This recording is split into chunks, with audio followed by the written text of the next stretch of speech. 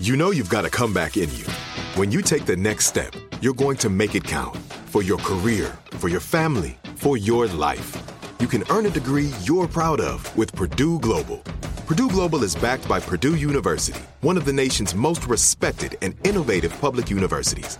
This is your chance. This is your opportunity. This is your comeback. Purdue Global, Purdue's online university for working adults. Start your comeback today at purdueglobal.edu.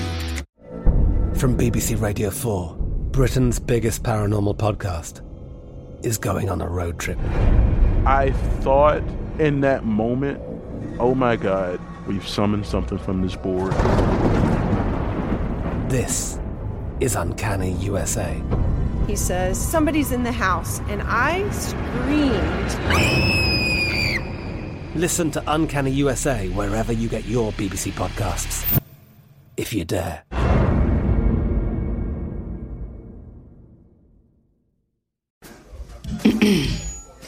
AT&T connects an ode to podcasts. Connect the alarm. Change the podcast you stream. Connect the snooze. 10 more minutes to dream. Connect the shower. Lather up with the news. Sports talk, comedians, or movie reviews. Connect with that 3-hour philosophy show. Change the drive into work in traffic so slow. Connect the dishes to voices that glow. Thank you to the geniuses of spoken audio. Connect the stories. Change your perspective. Connecting changes everything. AT&T. This is Amy Brown from 4 Things with Amy Brown. Today, Healthier is happening at CVS Health in more ways than you've ever seen. It's wellness destinations for seniors, including select locations with Oak Street Health and CVS Pharmacy. It's doctors, nurses, pharmacists, and everyone in between offering quality care and support virtually, in person, and on the phone. It's in-home evaluations through Signify Health and meeting mental health needs through Aetna. And those are just a few of the ways that Healthier is happening. To see more, visit cvshealth.com/healthier happens together. CVS Pharmacy, Oak Street Health, CVS Specialty, Signify Health, and Aetna are part of CVS Health. Eligibility and services vary by location and individual. Finding the right news podcast can feel like dating. It seems promising until you start listening. When you hit play on Post Reports, you'll get fascinating conversations and sometimes a little fun, too. I'm Martine Powers. And I'm Elahe Azadi. Martine and I are the hosts of Post Reports. The show comes out every weekday from The Washington Post. You can follow and listen to Post Reports wherever you get your podcasts. It'll be a match, I promise.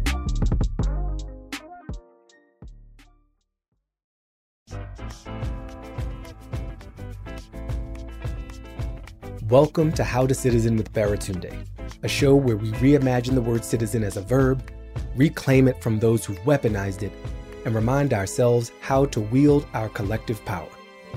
This is a new episode. I'm Baratunde. Like any healthy democracy, this show is stronger when you participate, and we have a number of ways for you to do that. If you're on the social media, use the hashtag #HowToCitizen when you post about the show, and we will lift up as many as we can. If you want to be more direct, you can always reach out to us via comments at howtocitizen.com. We still check email around here. And if you're doing the actions that we ask you to at the end of each show, let us know what you did. Send an email to action@howtocitizen.com. I am loving seeing your reflections, the organizations you're starting. It's really great. Let's keep it up. And speaking of keeping things up, we would be remiss if we didn't ask you to rate and review the show wherever you're listening to it. I suggest 5 stars, but that's up to you, citizen. A quick word on how we make this show. We do most of them live in Zoom with a visible, cameras on, chat room fired up audience, which could include you. You have a chance to ask our guests questions and literally help make the show. You can sign up for these invites by going to howtocitizen.com and joining my email list. And yes, I love the live audience experience, but you're special because you're right here. So don't worry, I'm going to be back check in with you, certainly at the end of the show, where I give you particular ways that you can citizen. Now, allow me to pass the mic to myself as I set up this episode. We are gathered here today to talk about work and the people who do it in our society. For the past several decades, we've seen a consolidation of power in our country and in our economy. Productivity has gone up by 70%, but wages have remained stagnant for the last 40 years. In the midst of a pandemic, we are even more exposed to who has power in the economy. And while we talk in abstract terms about labor and capital, underneath of all that is people. And as we know from this show, we are all about that people power. One of the things we learned from Eric Liu in episode 2 is that when we have power, we tend to consolidate it more. Power begets more power. It compounds like interest. And we've seen that happen so much with our economy and who has the power to flex within it. But we also learned something else from that seminal episode on power with Eric, that it's infinite, that we can generate it by shifting our attention, our focus, our labors in the direction of distributing power more to the people. There is a new labor movement afoot in this country. And while we are drowning in the stories of things that aren't working, there are people working to make work itself work for so many of us. And we are honored to have two of those individuals here representing themselves and their organizations in building a new type of movement for and with workers. Michelle Miller is the co-founder and co-executive director of coworker.org, a peer-based platform that deploys digital tools and data and strategies to help people improve their work lives. This organization describes itself as a laboratory for workers to experiment with power-building strategies and win meaningful changes in the 21st century economy. Before co-founding coworker.org, Michelle spent a decade at the Service Employees International Union, where she used creative media and the arts to advance union campaigns. We are joined by Saru Jayaraman, the director of the Social Movement Center at the University of California, Berkeley, and, because one job's not enough for this hard worker, the president of One Fair Wage, which is fighting to end sub-minimum wages for tipped and other low-wage workers and ensure that everybody who works in America receives at least a full, fair minimum wage from their employer. Prior to One Fair Wage, Saru co-founded Restaurant Opportunity Centers United to improve wages and working conditions for the nation's restaurant workforce. Both Michelle and Saru have been at this for a long time. In some cases, they have degrees in it, they teach it, they've studied it, and they've practiced it. And they share something else in common. They both have a White House connect. I'm speaking, of course, of the previous White House. Michelle co-moderated a panel with then-President Obama on worker voice. Saru was recognized by that same White House as a champion of change back in 2014. So I want to start with a quote actually from the homepage of coworker.org, which says the following. At Coworker, we believe people should have agency and power in their work lives. Most of us will spend a third of our adult lives at work, more time than we spend with our families in school or participating in our community civic life. Yet many of us are silenced and unseen at our jobs. We deserve to have a voice in shaping our working conditions and the ways in which work happens. We are powerful, and together we can transform our jobs and workplaces. Amazing sentiments, very well stated and well said, and it sets the stage for why we're here. Even though it's from coworker.org, it represents a lot of the work you've both have been doing across your whole careers. You're both on the front lines of new ways of looking at work, and I want to understand from you how, even if the types of workers your organizations focus on are different, some of the tactics and struggles you're seeing may actually be the same. Can you tell me about who you're supporting with your work and what that looks like? Michelle, I'll start with you, please. Sure. Thank you so much. I'm very happy to be here with all of you. So Coworker is We sometimes describe ourselves as the welcome mat to the labor movement on the internet. We're an open platform for anybody to start a workplace campaign around something they care about, that they want to change. And we help them use internet tools to build up a committee of their fellow coworkers, no matter where those coworkers are in the country. And so most of the people that we support are people in service sector, low wage jobs, people in the gig economy. We've worked closely with the organization Saru founded, Rock, and restaurant work, retail and gig, and many other parts of the economy where people are sort of doing that frontline work, frontline service work, the people that we interact with every day as we are going about our business. So just quickly, during COVID-19, one example is we supported campaigns by grocery store workers at almost every national and regional chain. And they were the people who were able to recognize very quickly the potential health impacts of having to work during the pandemic and the necessity of having grocery store employees on the front lines. And so they won hazard pay and made hazard pay like just an understood demand that they were able to win at the company level and then sort of in the media level, where when people were talking about what workers deserve in this moment, they were always including this idea of hazard pay. And that has been, for those workers, just the act of coming together and winning hazard pay at places like Trader Joe's and Whole Foods and other places, engage them in an experience of their own collective power that has kept them together over time to ensure that those companies hang on to the protections that they won. So that's a little bit about who we're working with and how we're working on these campaigns. I love the way you put that. Engage them in the experience of their own collective power. You landed at the right podcast right now, Michelle. Saru, I have a similar question to you. You know, who is One Fair Wage supporting with its work? What does that work look like? Right after September 11th, 2001, I co-founded the Restaurant Opportunity Center together with restaurant workers who had lost their jobs and their co-workers' lives at Windows on the World, which was the restaurant at the top of the World Trade Center, Tower 1. And since that time, 19 years ago, been fighting to raise wages and working conditions in the restaurant industry, and now more broadly in the service sector, all tipped workers. So there are about 13.6 million restaurant workers in America, or there were right before the pandemic. Another couple million other tipped workers, nail salon, car wash, wheelchair attendants, hair salon workers. These are all tipped workers. And then gig workers who receive tips are also under our umbrella. And what we've been collectively fighting for is, at this point, we're close to 15 or 16 million workers in America, collectively fighting to end the subminimum wage for tipped workers, which is still $2.13 an hour in the United States of America. And I'll tell you more about the history of why it's $2.13 an hour. It's a literal legacy of slavery in a little bit. But just to say who these workers are, they are 70% women. They're disproportionately women of color. They are adults. They're not teenagers. The median age is 35.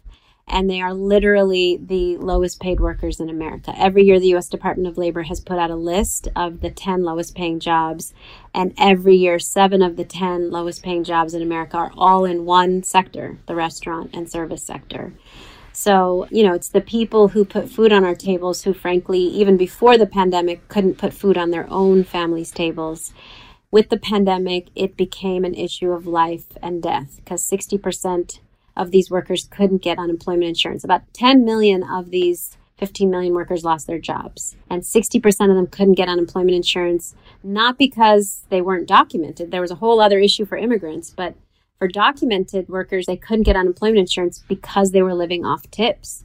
And their states told them, you earn too little. It doesn't look like you earned anything, or you earned too little for us to award you benefits. And so these workers were gaslighted. They were told, because we pay you too little, you're not going to get benefits that, by the way, you paid taxes to get. And now these same workers are being asked to go back to work and enforce social distancing and mask rules with the very same customers from whom they're supposed to get tips to make up that $2 wage and bring it to the full minimum wage. So, who are these workers? They're the workers that, frankly, are going to either stop or perpetuate a super spreader event this fall when indoor dining really becomes a thing in a lot of the East Coast. And the CDC has reported eating at a restaurant makes you twice as likely to get the virus, which means both the workers and everybody, who eats in these restaurants is going to be at incredible risk. So we're relying on these workers who are protecting us, and we're paying them $2 at the same time. That's who these workers are. Thank you for that overview. And I think bringing it to the tension, the sort of contradictory, the paradoxical demands that we've put on a certain set of workers to ingratiate themselves to customers while also disciplining them and becoming some sort of rule enforcer and a public health official. Right. That doesn't quite add up. It just sounds unreasonable. There is a word that we are getting more familiar with in this show and encouraging people to embrace as well, and that is power. And, where does it reside and who has it? And in the age-old question of employers and employees, there is a power dynamic. And we've seen some shifts in that, certainly at the highest levels in the U.S. over the past several decades, a decline in union membership as one example, or the distribution of wages and earnings as another. But I'm curious, what are you both seeing and what's different now than it was 40 to 50 years ago? I can start, if you don't mind. This is where I'd love to bring in the history, because why are we so focused on the fact that 6 or 7 million people earn a $2 wage? We're focused on it because it's the greatest power that the industry has over its workers, which is the power not to pay them at all and have customers essentially pay them for them. It's the power to say, I will benefit from the value of your labor without actually paying for it. It's the power to basically have one group of working people, which is customers, pay for another group of working people's wages. And what's amazing in this moment is that literally thousands of workers are now rising up and saying, I've had enough of this. And it's 150 years overdue, because tipping originated in feudal Europe. It was something that aristocrats and nobles gave to serfs and vassals, but always on top of a wage. When it came to the United States, it was actually right around the time of emancipation, 1850s, 1860s.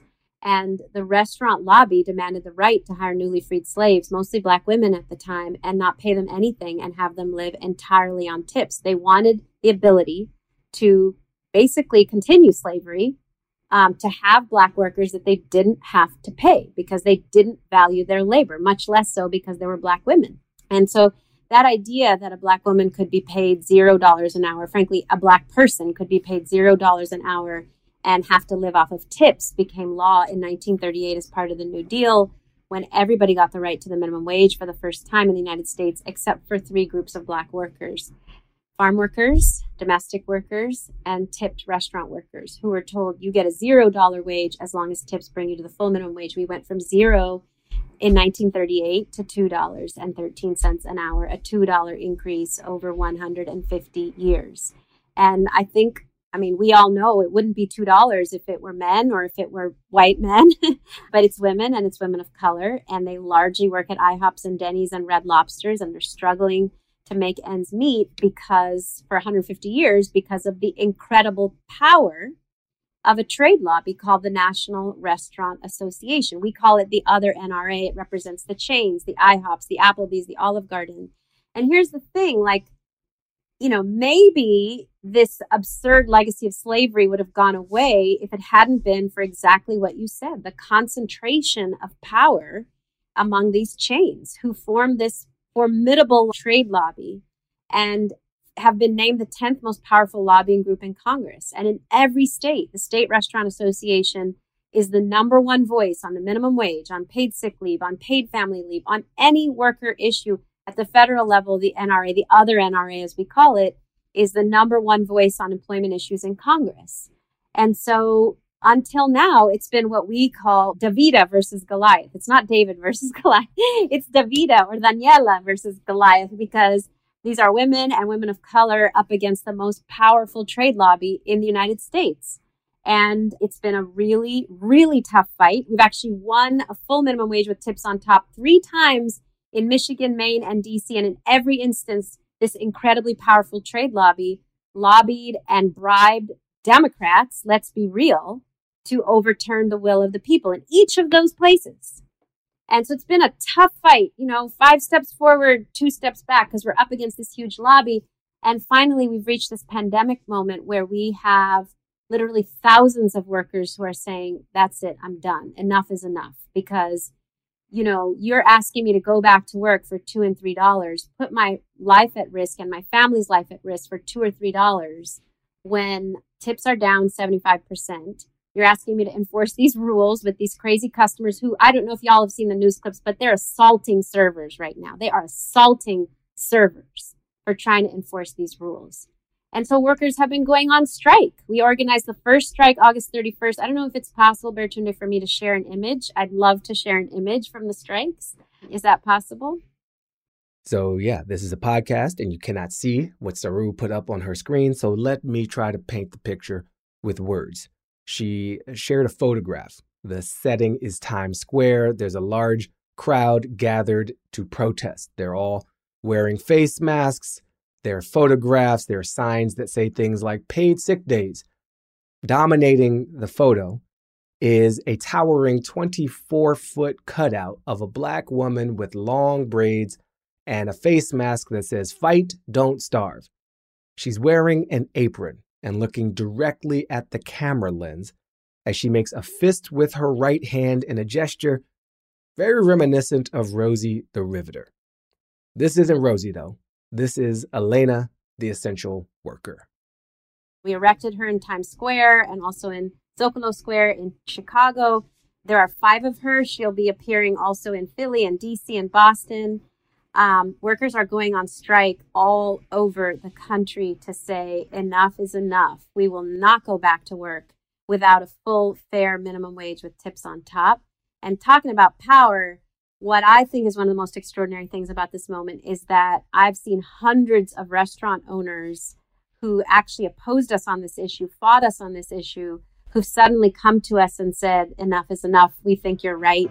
The time has come to get rid of this legacy of slavery and to move on. And so workers are rising up and employers are responding.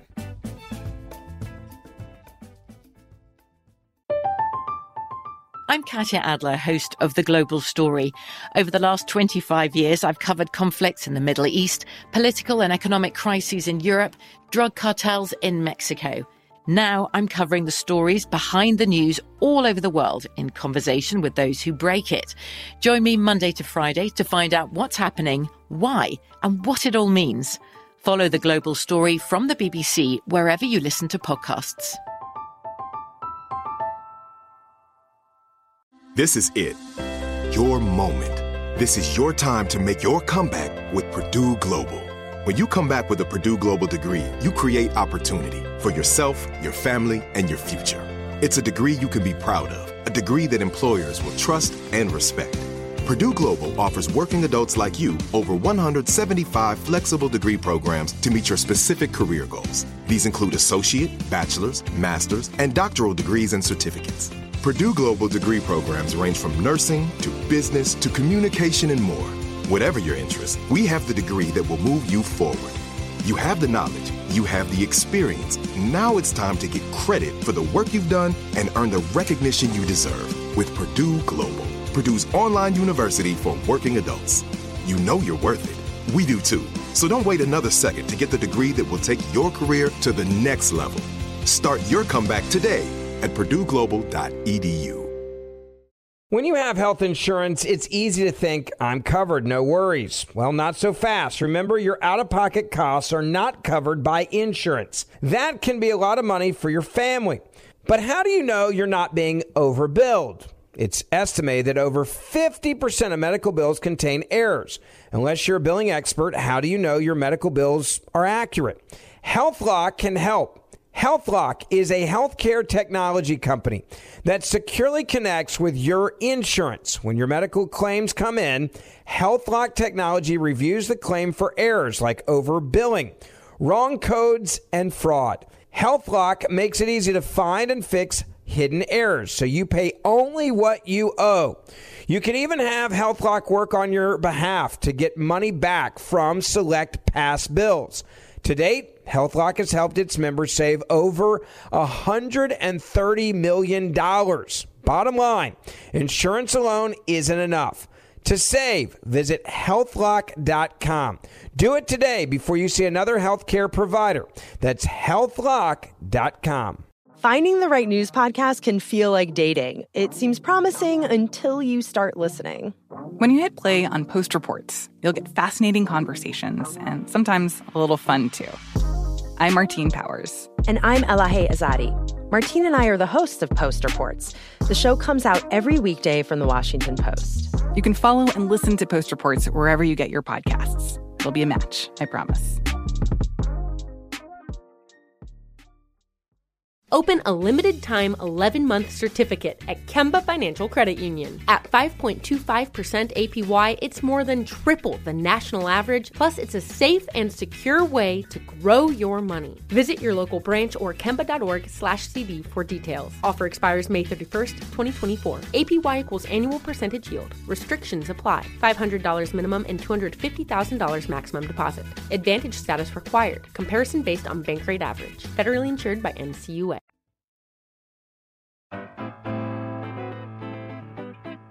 Michelle, I'd love you to talk about power dynamics in the industry. And I know you work in so many, but one of the ones that feels so different to me from the world of tipped workers or grocery workers that we've heard about so far is the world of tech workers. And if I could kind of suggest getting your analysis on what the workplace power dynamics look like there, because so many of us on the outside say, these workers are highly compensated, they get everything they want, they have foosball or what have you. What does that dynamic really look like, and what may some of us not understand about power in the tech workplace? So power really is central to this question. I think tech provides a really good illustration of how money doesn't always even equal power. So shortly after the 2016 election, there were many tech workers who started getting together and deciding that they were not going to participate in creating lists for deportation, that they were going to choose not to build surveillance software, that they were going to not participate in the further incursion of human rights via technology. And as they were having these conversations, one of the things they really realized was like, oh, we've already kind of built all of this. Like, we've been doing this for many years. And these very well compensated workers who in many of their companies had various forums where they could speak up and talk about things that were bothering them, had a sense that when they started talking about the sort of fundamental money makers inside of these companies, inside of places like Google, which is like the collection of data on every single user that touches, even comes near a Google product, or at Facebook, the enabling of disinformation campaigns and ad buys, and Twitter just being Twitter, that it was going to take something more than speaking up once or twice at a meeting. And so they came to us and they asked us, their first question was, is it legal and okay for us to use labor organizing around our ethics questions with our companies? Which was such an interesting way to approach this, because for most low-wage workers, like, the rules and the law have literally never worked in their favor. And so there isn't that question doesn't come up as much as for tech workers. Even for folks who maybe came from more marginalized communities, like, the rules have generally worked out. And so the first thing they had to do was really think about, like, interrogate the idea that labor law and labor organizing is not necessarily governed by a set of fair rules at the outset. And you might just have to take a risk anyway to build the power that you need in order to make changes. And so we started working specifically with a group of employees at Google who were concerned about a series of issues inside the company, both around internal harassment campaigns directed at people of color and queer people and trans people who worked at the company, that essentially what would happen would be that they would raise issues around their ethics concerns about products that the company was building on internal message boards. And then more like conservative or racist people inside the company would go after them and attack them. And they couldn't get the company to take their complaints about what was happening seriously. They kept asking someone to discipline the people who were going after them, and they couldn't get the company to respond. And so what they started having to do was something that they had never done before, which is organize themselves into a collective. We talked to them a lot about how, like, if you are all individually fighting this, you are never actually going to make the progress that you need. You have to do it all together. And then telling the story of what was happening to them publicly.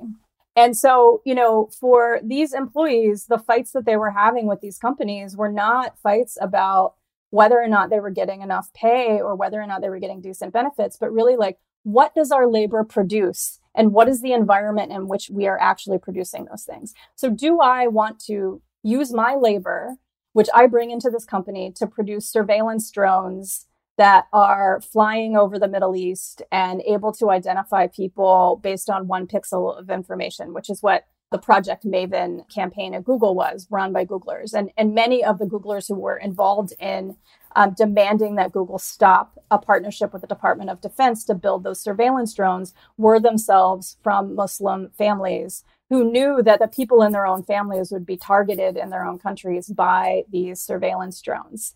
And, at Facebook, there were questions about, like, are we going to continue to turn a blind eye to the ways in which our platform is enabling genocide in Myanmar or election finagling in Brazil? But again, like, this question of, like, what does my labor do? And what is the result of what it performs? And what is my relationship to that? And can I organize around those things? And can I tell a company as a collective body that you are not going to use our labor, you're not going to use our engineering skills to do harm to people that we share the world with or that we share the country with? Another great example of that was when the information about detention centers being run by ICE was made public in the summer of 2018, how many tech workers quickly recognized that Salesforce was providing software, that Wayfair was providing beds, that all of these companies were deeply embedded in these practices and actually enabling those practices to take place. And again, people collectively coming together and saying, like, you don't get to use my labor for this. And so what we've seen is this sort of ongoing interrogation of the ways in which the companies that people have been working for many years, who previously had promised them that the work they were doing was all about the betterment of the world, that, like, technology, remember, like, 2015, that, like, technology was going to connect us all and make everything easier and better.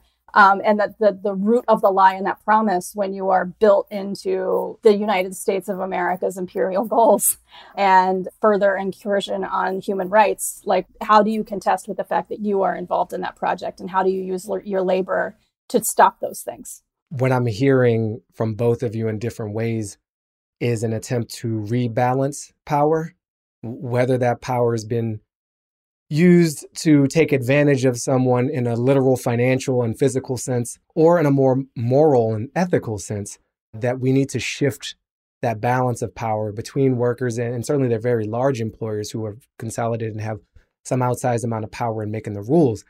What do you all think happens outside of the workplace? This feels like it's bigger than just the workplace. Are there ripple effects? Are there consequences for the larger society in not doing that, in not rebalancing that power and not sort of taking on and giving workers more of a voice, to use some of your language?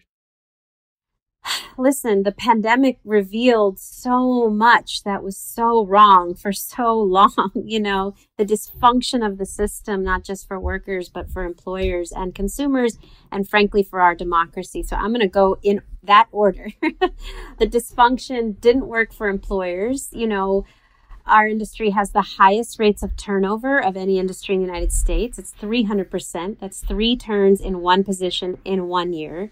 We actually calculated the cost, and it's in the millions for any of these chains. They spend millions of dollars each year on rehiring and retraining and employee morale being low because they pay so little.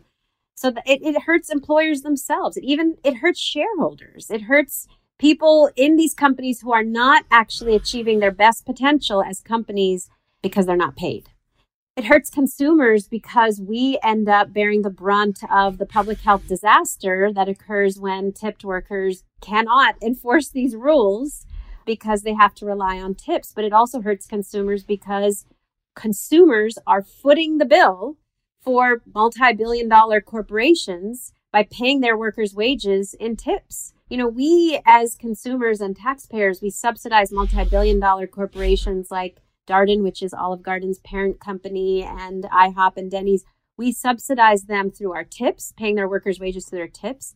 But we also subsidize them to the tune of $16.5 billion with a B dollars annually in taxpayer-funded public assistance. This is, you know, workers having to use Medicare or Medicaid, workers, you know, using various forms of emergency room care. I mean, just all kinds of public assistance.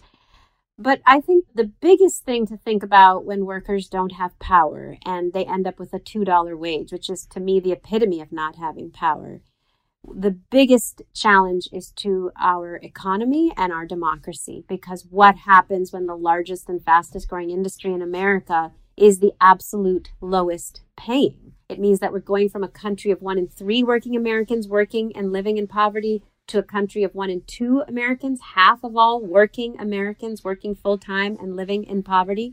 It means that our consumption power as a country is non-existent. I think we're feeling that right now when millions of people are out of work, unable to cover meals for their children or utilities or pay the rent. What happens to our ability to consume as a country? And then worst of all, for those of you that have ever scratched your heads about why we don't vote as a country, why is it that Americans have such a low voter turnout rate? I will tell you why. It's because the largest and fastest growing industries in America are people who work 2 and 3 jobs and largely cannot, you know, afford to think or let alone engage in political activity.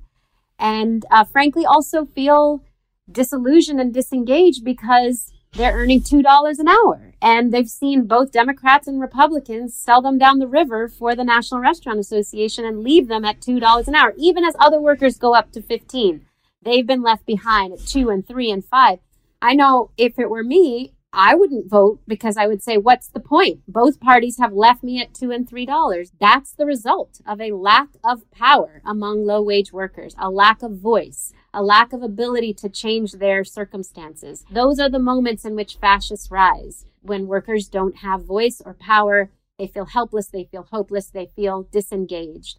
And what I'm trying to say is that definitely is changing. There is hope on the horizon. We've seen these same workers now rising up and saying enough is enough, not just with regard to their wages, but also with regard to voting. They're feeling some hope with regard to voting, but the real consequence of us having allowed these workers for so long to not have power and to not get paid and to not feel their voice or their power or even their humanity at $2 an hour is the loss of our democracy. Michelle, do you have anything you want to add to this idea of the effects beyond the workplace? I mean, as Saru was talking, I was really thinking a lot about the deeper layers of the loss of being able to vote and the fact that someone is working 2 to 3 jobs and probably taking care of someone in their family that doesn't have adequate access to medical care, and probably is also responsible for children in their family who don't have access to decent childcare, and are really bearing the brunt of a number of structural and institutional failures in this country, also then do not have the time or the mental space to contribute to the policies that will change those things and to actually be active members of our communities. And the ways in which that tears at community, like that means that the commons only gets to be populated by people who have enough money and time to show up in the commons because everybody else is at work.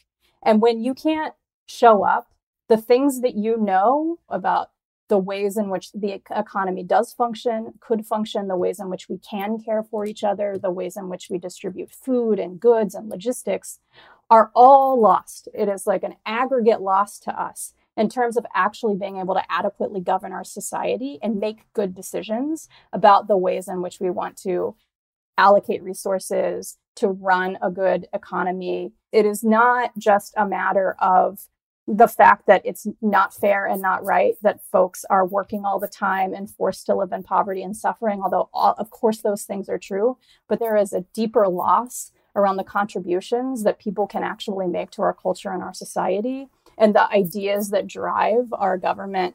When you think about the fact that most of the policy that is developed, most of the stories that are told about our economy are told by people who mostly operate in very similar circumstances to one another economically and came from the same schools and live in the same places, you really can start to grok like why we have not been able to meet people and why people feel like there's nothing worth voting for, because the institutions don't even know how to talk to and engage the people because they haven't included them in their governance.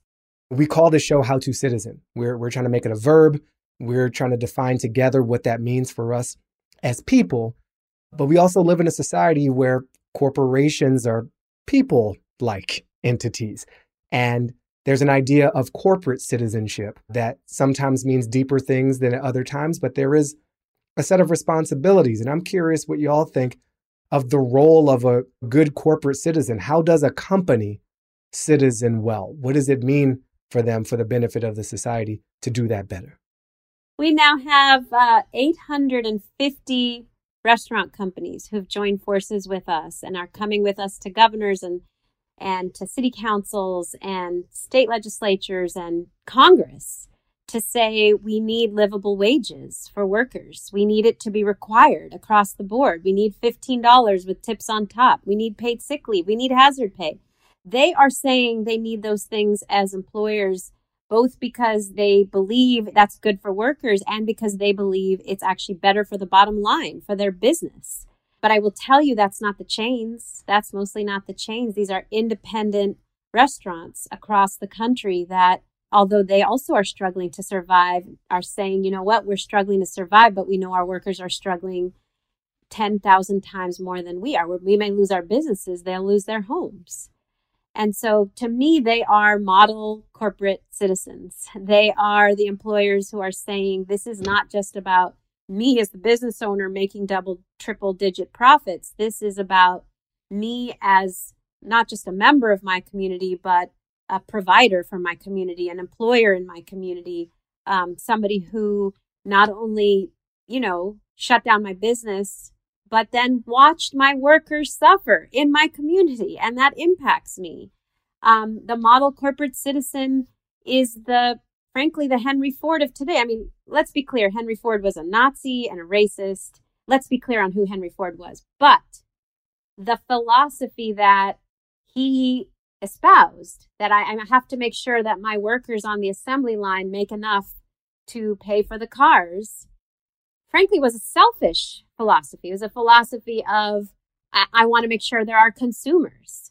And we've gone so far afield from, even, frankly, basic economics. Like that to me is just basic economics. We've gone so far afield in greed and avarice and just extreme profit-driven motive that they have cannibalized their own consumer base. In the restaurant industry, for example, before the pandemic, we had 3 segments: fine dining, casual or family style restaurants. Those are the IHOPs and the Applebee's that are full service but casual. And then quick service, anything without a waiter. Well, fast food and fine dining were exploding because of the hourglass nature of our economy. The wealthy were eating out and low-wage workers were eating in fast food. But the casual restaurants of America have stagnated. They've not died, but they've stagnated. They aren't growing as fast as the other 2 segments because the people who used to eat in casual restaurants were, guess who? Restaurant workers. That's where restaurant workers would go hang out after their shifts. That's where they'd take their families. And at $2.13 an hour, they cannot afford to eat even at the Olive Garden anymore. They can't afford to eat at Denny's. They can't afford to take their family out for a family meal at a family-style restaurant.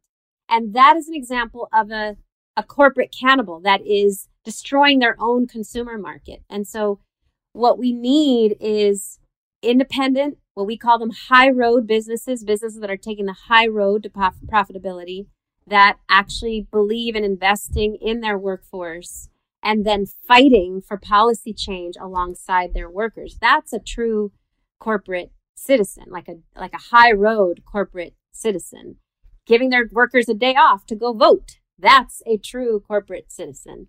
Michelle, what are your thoughts on what a good corporate citizen is or does? I want to talk a little bit about the structures that make it difficult for companies to act like good corporate citizens, because I think that they do all of the things that Saru described. But many companies are owned by private equity firms, hedge funds, and have been financialized to the point that companies themselves are treated as speculative properties and rent-seeking properties. I'm going to pop in real quick to help break something down that Michelle just said. When she described companies that have been financialized by hedge funds and private equity, she's talking about a process known as financialization. And I could just leave you hanging and let you look it up yourself, but I believe in you and I want to help you out. So let me define this term real quick. Financialization is when a company shifts away from generating its profits, primarily through selling actual goods and services, and starts to rely instead on financial instruments, debt, interests, capital gains. It's a trend in the economy overall as financial services make up an increasing share of economic activity. Critics will argue that this is a poor way to generate value. It is short-term. It prioritizes the gains of investors and insiders over workers and the general public. So it is a less real version of economic growth, or in this case, of corporate profits. I hope that helped. Back to our conversation. A great example is we work with Starbucks baristas for many, many years. We started seeing, like, as soon as they gave workers an across the board wage in 2016, what we started hearing from workers was that labor hours were being sneakily cut at stores all across the country. So like the CEO couldn't make the decision to give everybody a raise and just like have that be money that went into the pockets of workers. That money had to be made up for by cutting hours that people were able to work in understaffing stores, because they're actually beholden to a bunch of shareholders. And when the pandemic hit, we had baristas who were asking that Starbucks close all of their cafes because they were not providing an essential service and that they wanted to be paid. And Starbucks was saying that they didn't have the money. And we discovered that at the same time, there were $40 million in stock buybacks that were taking place. Stock buybacks is when people in the company buy back the stock to raise the share price to make it more valuable so that they can, it's shenanigans. And so when that became public information, it allowed for there to be open questions about why Starbucks wasn't meeting the needs of their employees. And they actually ended up winning. The Starbucks baristas had 4 to 6 weeks where they didn't have to go to work in the cafes and they were able to be paid. I just think it's really important when we're thinking about the policies that we want to implement in order to actually enable companies to be good corporate citizens, really thinking about the way that this financialized model makes it more desirable for people to use companies as speculative properties, as making bets and treating the entire economy like a casino, than actually providing for goods and services that we need in our economy. Shenanigans is just a great definition of stock buybacks. You like start getting to the technical and you're like, it's shenanigans. And we all kind of feel you. We all kind of feel you on that. Is this our destiny, to have this epic battle of labor versus capital? Could we live in a world where companies fight with their workers and not just against them, and vice versa, where we align the incentives in the right way to move everybody forward? What would that world look like? How would we create that economic model? I'm going to speak just very practically about what we can do right now to push for that world, because we cannot go back to the way things were. The way things were did not work for the majority of people in the world, not just in America. And if we learned anything from the pandemic, it's that we're interdependent. What happens to a waitress, in a restaurant affects you and me, because last week the CDC reported that you're twice as likely to get the pandemic if you eat in a restaurant. That restaurants are one of the top super spreader events in the United States. So what happens to her affects people in that restaurant, then it's going to affect everybody you interact with. We are interdependent. So if we're interdependent, let's reimagine our world and put a stake in the ground to fight for that reimagined world, and an interdependent world. With the pandemic, we created an emergency fund for workers and a relief program for employers. We raised like $20 million and 220,000 workers applied for relief. And rather than just handing out $500 cash payments, we actually have engaged 220,000 workers in fighting for one fair wage, in striking, and in voting, and getting everybody else they know to vote. We've started a voter program out of that relief fund. This is a population of people, 220,000 workers. We checked their voter record. They have less than 20% of them ever voted in their lives. And the vast majority are citizens that can vote. On the employer side, we worked with Governor Newsom in California and then Mayor de Blasio in New York and now Mayor Duggan in Detroit to create a program called High Road Kitchens that's providing relief, cash grants to restaurants that commit to transitioning to a full livable wage with tips on top. And it's very different. Lots of cities are now, and the government is looking at just blanket relief for restaurants and blanket relief for different sectors with no conditions and no requirements for change. And what we're doing is the opposite, which is saying we've got to save independent restaurants, but we've got to only save independent restaurants if they're committed to change. Thank you. Michelle, same to you. What does the world look like, or how do we get to it that aligns these incentives of what feels like an epic, everlasting pitched battle so that workers and the companies they work with and for are working together more? So I want to start with one thing we can do and then how that enables a really radically different vision. About a quarter of the country is experiencing unemployment right now. We have rates of unemployment that we haven't seen since the Great Depression. And what people are experiencing in that is the absolute structural failure of our unemployment system as it is currently designed. The fact that the system is designed not to be navigable. It's designed to push you into employment based on this presumption that you always have to be working. And if you're not working, there's something wrong with you that you're taking from our society.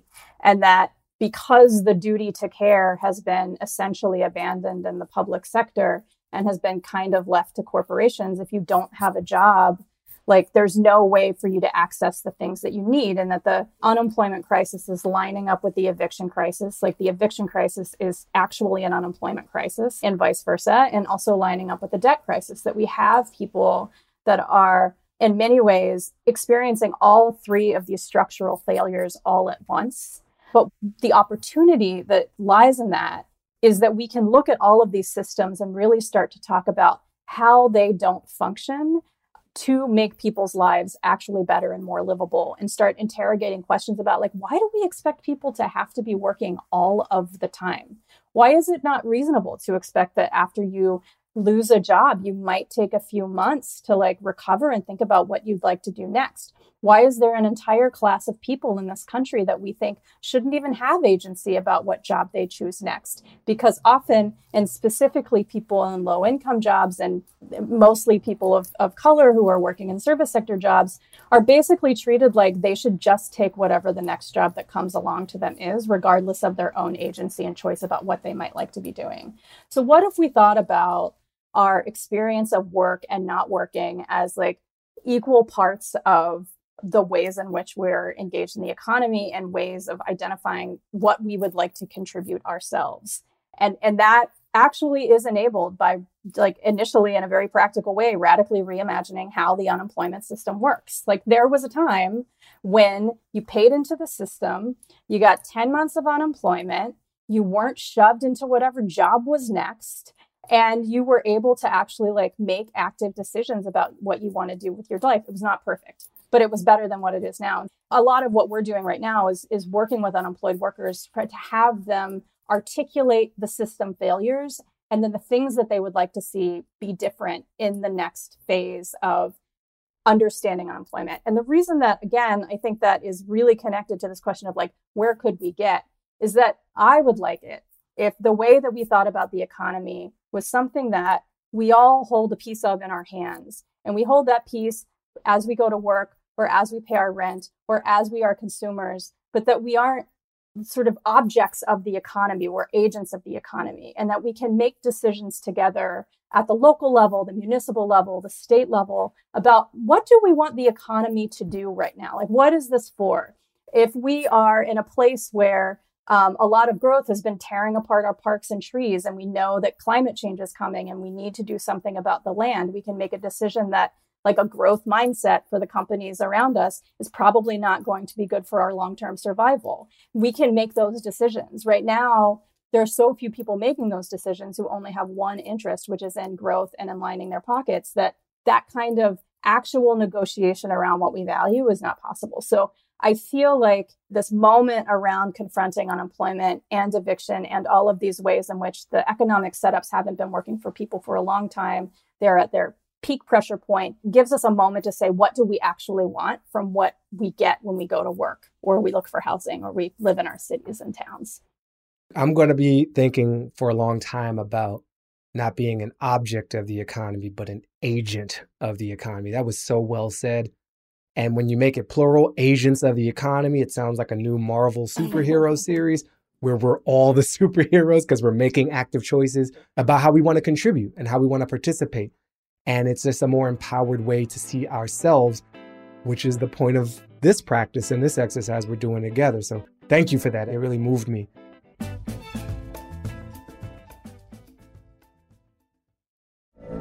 From BBC Radio 4, Britain's biggest paranormal podcast is going on a road trip.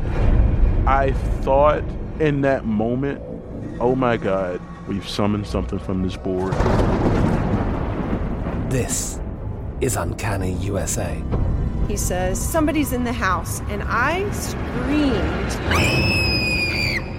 Listen to Uncanny USA wherever you get your BBC podcasts, if you dare.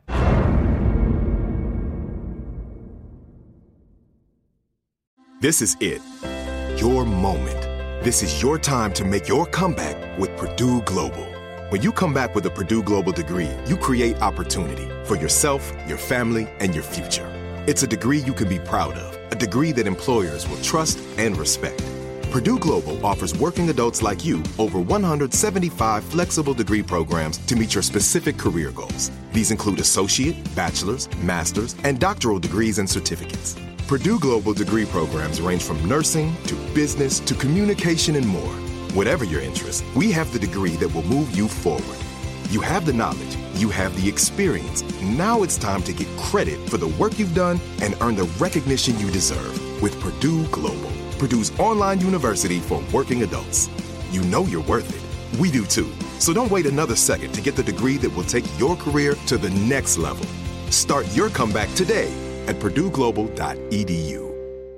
Today, more than ever, we're all looking for ways to save, especially on medical bills. But where do you start? Unless you're a medical billing expert, finding savings can seem impossible. And who has the time? HealthLock can help. HealthLock is a healthcare technology company that securely connects with your family's insurance and reviews your medical claims as they come in from your healthcare providers. Then, HealthLock's technology flags and alerts you to any errors like overbilling, wrong codes, and fraud to help you and your family save. You can even have HealthLock work on your behalf to get money back from select past bills. To date, HealthLock has helped its members save more than $130 million. Saving on medical bills starts with knowing where to look. HealthLock makes it easy to find and fix hidden medical bill errors. To save, visit healthlock.com. Do it today before you see another healthcare provider.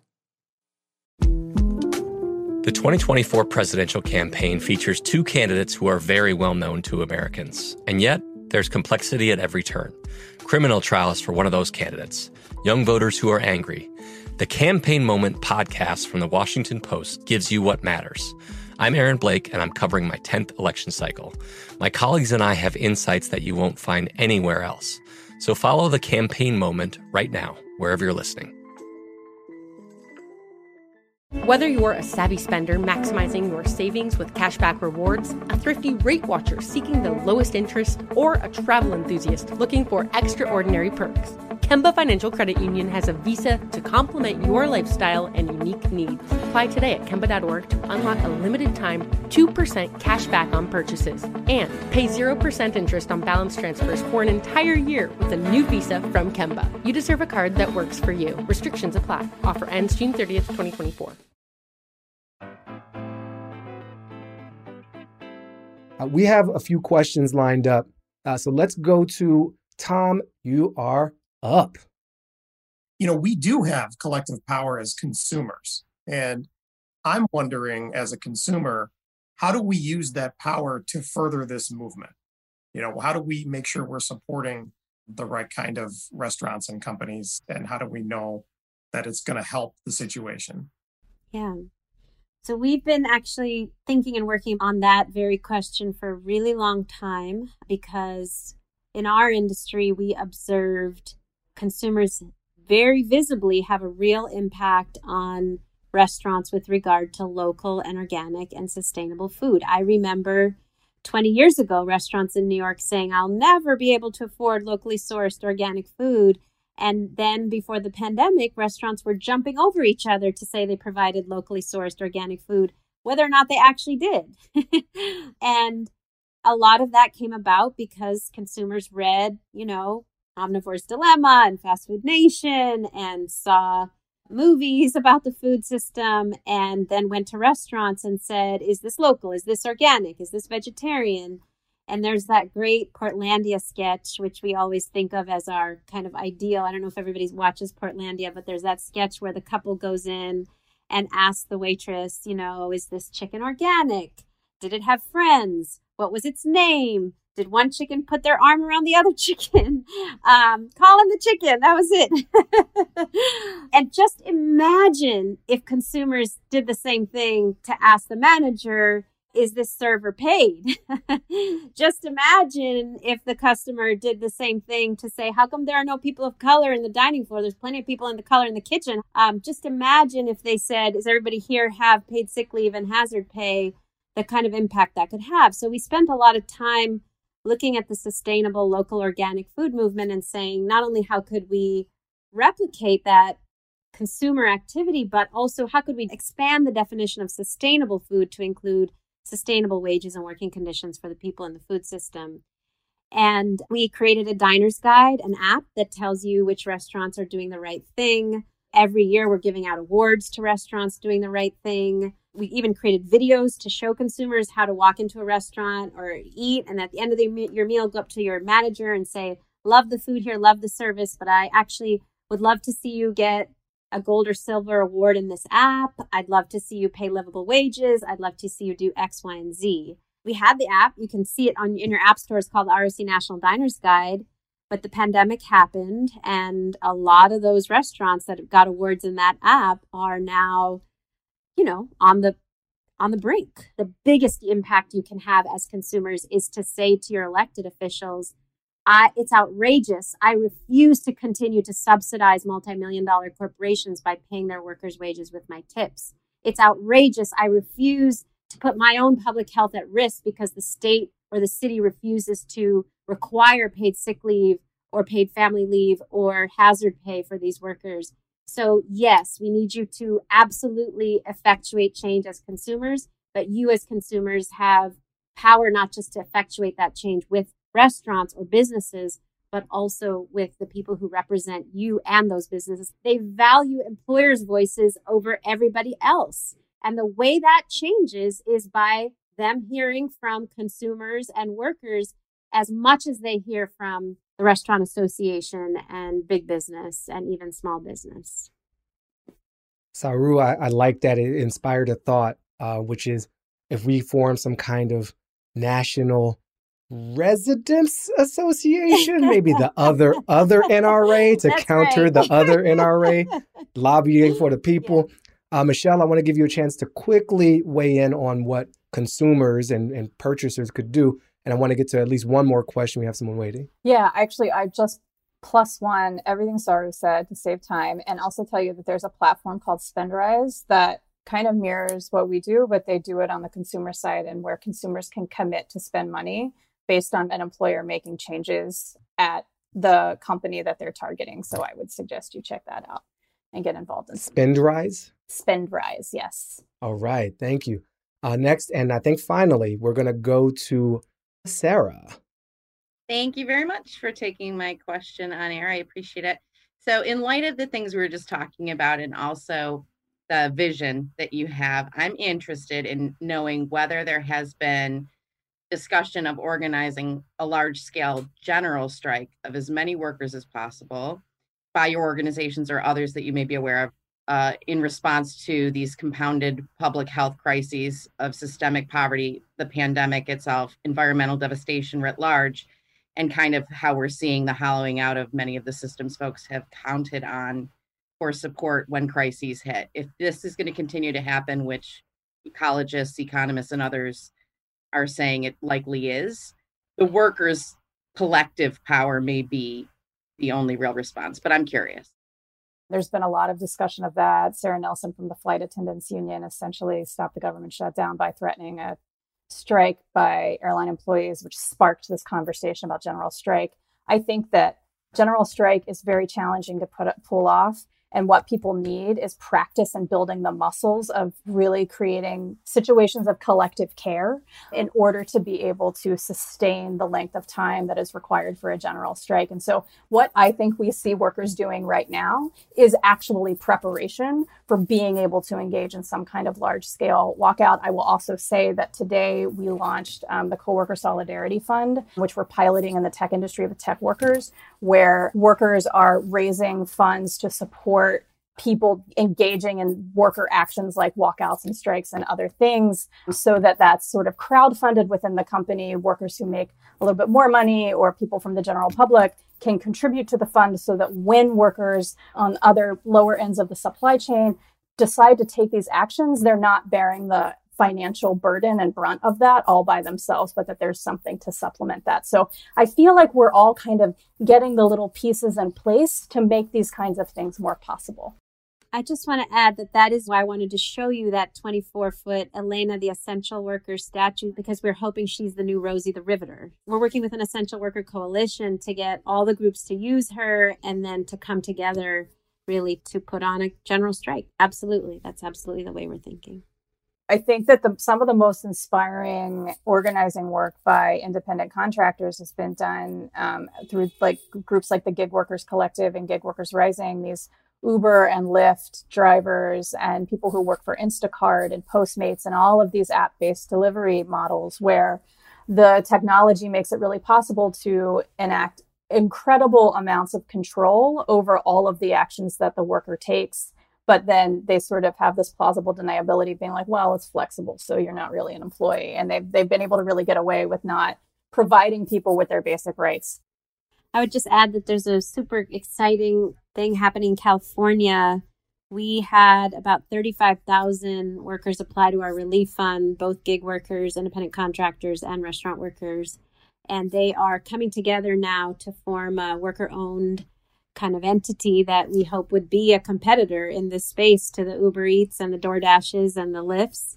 So I think you're right. I think there is an opportunity that sometimes the right goes too far and they end up creating opportunities for us. And by basically disavowing these workers as their own employees, these workers are therefore free to put their skills together and maybe create a high road alternative to the Uber Eats and the DoorDashes through worker ownership. That could be a model, you're right, to other sectors of more traditional employees. So we haven't talked about worker ownership at all today, but there is this huge moment of opportunity with the quarter of the country that's unemployed, as Michelle said, to think about people actually creating their own worker-owned spaces at scale. And I'll just tell you one last thing. There are 2 worker-owned restaurant and catering companies in the world that exceed 100,000 workers. One is in Italy and one is in India. The one in Italy started in a severe economic depression in northern Italy and has become the 3rd largest catering company in all of Europe. And so it is totally possible for workers to band together in moments like this of severe economic depression and create something entirely new that could revolutionize the way we think about work.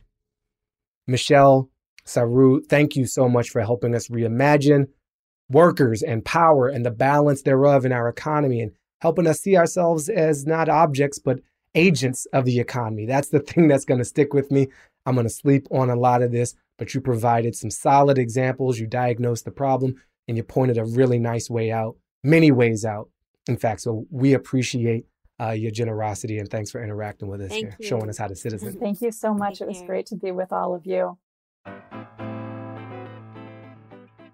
Hey, you, it's just us again in our private Baratunde listener moment.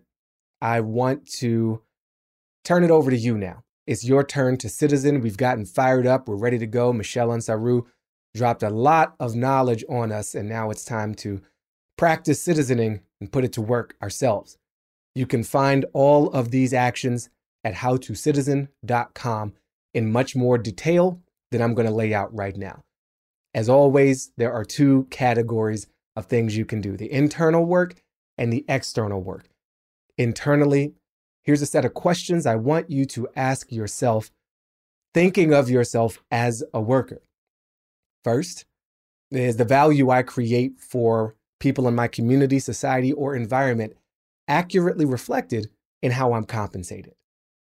As a worker, do I feel represented and protected by my HR department? If I experience my employer violating my rights or someone else's, do I know the rules, the process, where the law stands on that? In a bit more broader sense, how does the consolidation of power in the hands of a fewer number of corporations, how does that affect me? Can I think of any ways that that shows up in my life? Externally, here are three things you can actually do. When you frequent a local restaurant or business, I want you to ask management about how they're treating their workers. Ask, are they on a minimum wage and what is that? Ask if they get paid sick leave. Ask if this business promotes people from within. Are there opportunities for advancement internally? There's an app I want you to put on your phone. It's called ROC National Diners Guide, ROC. It's available for iOS and Android, so we got pretty much everybody covered. And you can think of it like a Yelp for local restaurants with a focus on labor rights. Check out that app. Find restaurants with the good ratings in your area, support them. If a restaurant you love isn't there, add them to the platform. Get them registered in this database and ask them about their practices. Again, they'll see your demand and they'll adjust how they serve you and how they treat their workers in response. Finally, there's always efforts underway that you can join and support. And I want to hit you with a couple. There's a fund that's run by One Fair Wage, Saru's group. It's the One Fair Wage COVID Relief Fund. Find and support that. Coworker.org also has a solidarity fund that we encourage you to contribute to and share. Finally, we are big in this show in thinking of ourselves not just as individuals, but as more empowered when we think as a collective. And that's really powerful in our role as consumers. So check out spendrise.com and support an existing consumer campaign or start one based on the principles you've heard about in this episode. Again, those links are available at howtocitizen.com with a lot more detail around these actions. And if you take any one of them, we want to hear about it. So send an email to action@howtocitizen.com. Help us out by putting the word work in the subject line. And if you want to tell the world too, we encourage that as well. So just use the hashtag #HowToCitizen. That'll help us find it and lift up your efforts in the process. You can follow Saru Jayaraman on Twitter at SaruJayaraman and Michelle I. Miller on Twitter as well. That's Michelle, Michelle, the letter I, and then Miller, Miller. OneFairWage.com and coworker.org. As always, if you are digging this show, let the platforms know with a positive rating and a review. And if you want to stay in touch and get updates directly from me, I've got something special for you. Text me, 202-894-8844. Put the word citizen in the text and you'll get alerted to future tapings. You'll get to chat back and forth with me, and you'll have a chance to find out more about the How to Citizen universe and about my own world. How to Citizen with Baratunde is a production of iHeartRadio Podcasts, executive produced by Miles Gray, Nick Stumpf, Elizabeth Stewart, and Baratunde Thurston. Produced by Joel Smith, edited by Justin Smith, powered by you.